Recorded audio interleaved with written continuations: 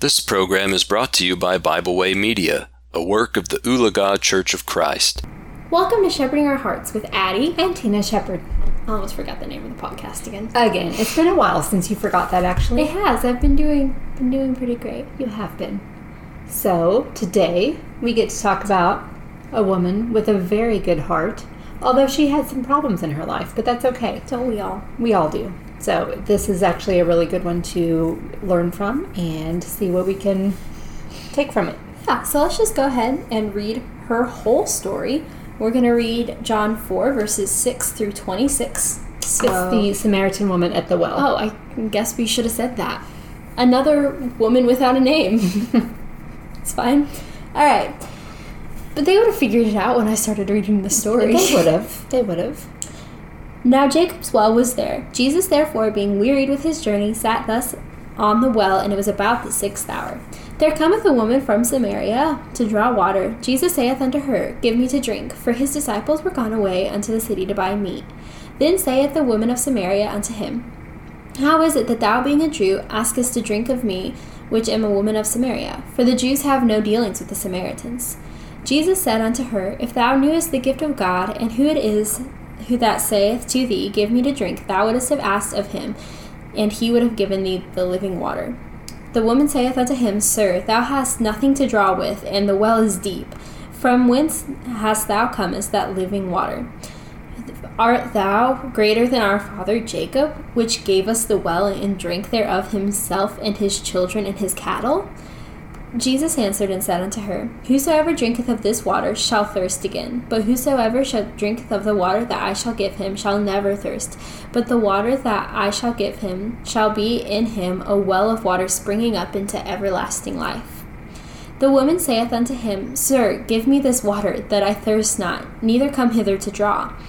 Jesus saith unto her, Go call thy husband, and come hither.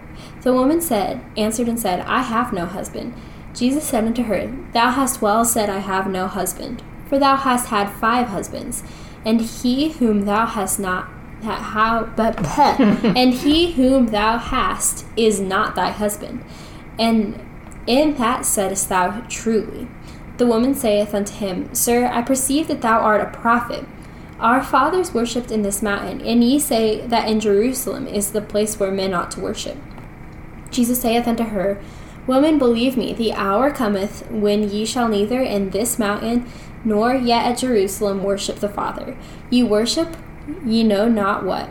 We know what we worship, for salvation is of the Jews. The hour cometh, and now is, when the true worshippers shall worship the Father in spirit and in truth.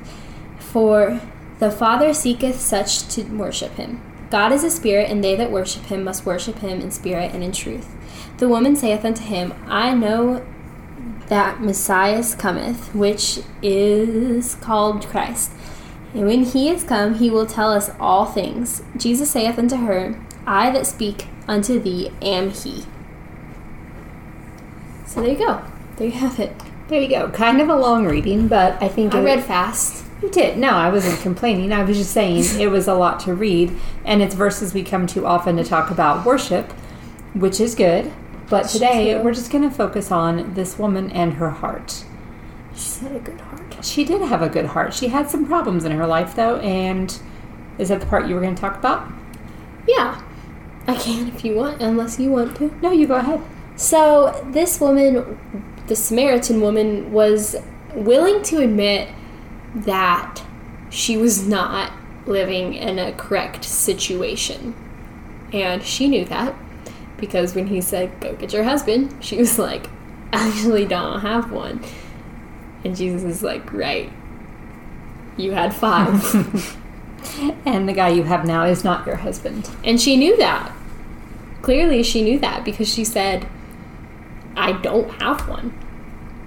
And I think, first of all, I think that Jesus obviously said this because of that. Like, knowing, like, that she had a sin in her life, so called her out on it, which is good.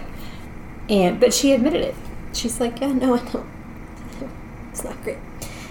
Yeah.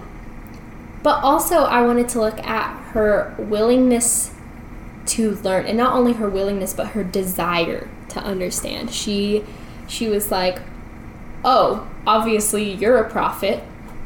Let me ask you a question. Where are we supposed to worship? And she wanted to know that, and she had this desire to worship God the way that he wanted them to worship. And I think, too, it shows that she had knowledge.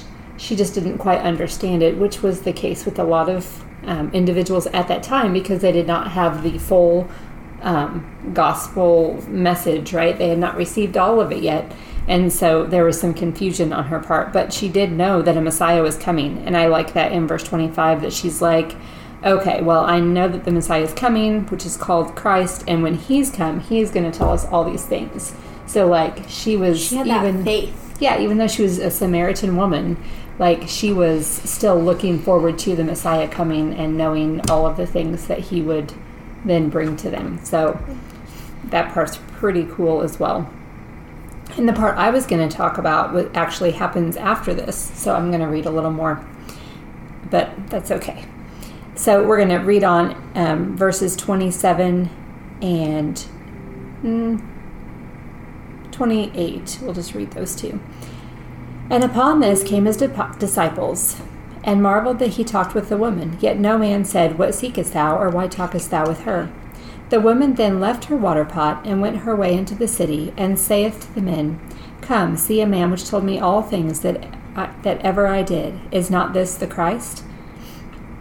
And then, verse 30, they went out of the city and came to him. So, like, she left Jesus and went right back into the city and got more people. Like, she was excited and ready to go share this person that she had found with others. And I think sometimes we kind of lack the zeal that she had, because we do not go out and just want to tell people about the Messiah that we have found. And so this kind of says a lot about her heart. Then if you keep reading, the story gets cooler. So let's go ahead and read 39 through 42. Yeah, sorry. It's a lot of reading, but I feel like it's really good to... Yeah, I was going to go there, but go for it. Sorry. I was reading while you were talking. And many of the Samaritans of that city believed on him for the saying of the woman which testified, He told me all that I ever did. So when the Samaritans were come unto him, they besought him that he would tarry with them, and he abode there 2 days. And many more believed because of his word, and said unto the woman, Now we believe, not because of thy saying, for we have heard him ourselves, and know that this is indeed the Christ, the Savior of the world. So it's really cool that she went and she told them, and then they all believed too. They were all like, no, you're right. Yeah, and they said to her, which is also really important, we believe not because of what you said, but what he said. And that is, we need to be messengers of God's word and not expect people to believe our words, but rather his words. And that's really the whole point, is we are to point them to the word of God and let that do the speaking to them. We need to just be a reflection of or that song, Magnificat. It's also a verse. I don't know where it is, though. Somewhere, maybe John. I think it's John. I don't know. That we are supposed to magnify the Lord. My soul doth magnify the Lord.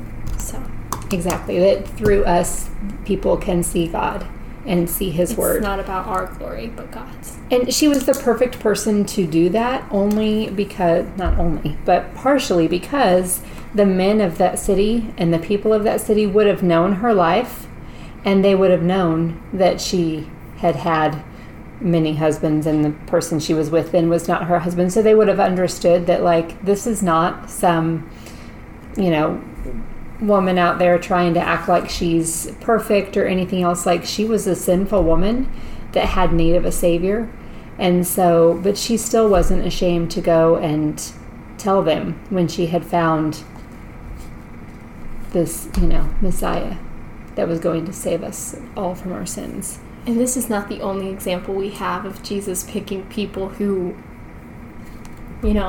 weren't what we would consider perfect people. Like, if he had picked scribes and Pharisees to go out into the world, he could have done it, but it means more coming from people who do need that help. And I think that goes right back to the idea, and I think we've talked about it before on some of our podcasts, the idea of being real with one another and letting people in to see, like, we all have problems that we struggle with, and we all have sin that we need to overcome. We all need a Savior. And so that's the whole point of church. It's not because we're perfect. It's not because we're better than everyone else. It's because we need help. Yeah, and then we can show other people where to get that help too, because they know, people that we're going to, people that we meet, they know that they have problems. And so if you go to them with a kind of an attitude of, like, I'm perfect and you need this help, then that's going to drive them away. Whereas if we can go to them and say, I needed help, and this is where I saw it, this is where I found it, and point them to God through His Word. It is, and you can relate to that, and people can see that it's very important to be relatable in this. It is. And I think we can go to Romans 1:16. For I am not ashamed of the gospel of Christ, for it is the power of God unto salvation to everyone that believeth, to the Jew first, and also to the Greek. So this woman here, she was not ashamed of the gospel. She was not ashamed of the Messiah. And she was not ashamed to go and admitting that she had her faults as well, and still say, look, I have found this one. And she was able to point a lot of people to Christ because of that. So that's it. That really sums it up. Relationship advice: don't have 5 husbands. Once again, very straightforward one. That's pretty easy right there. We could go to another thing too, though, but not really relationship advice.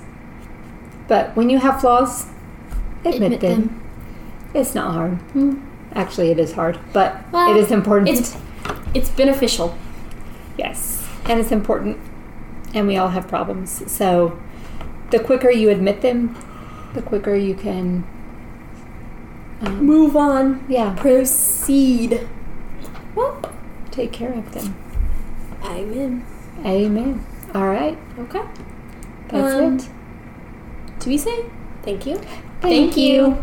We hope you enjoyed this program. We encourage you to subscribe to our podcast on Pandora, Spotify, or Podbean. Thanks for listening.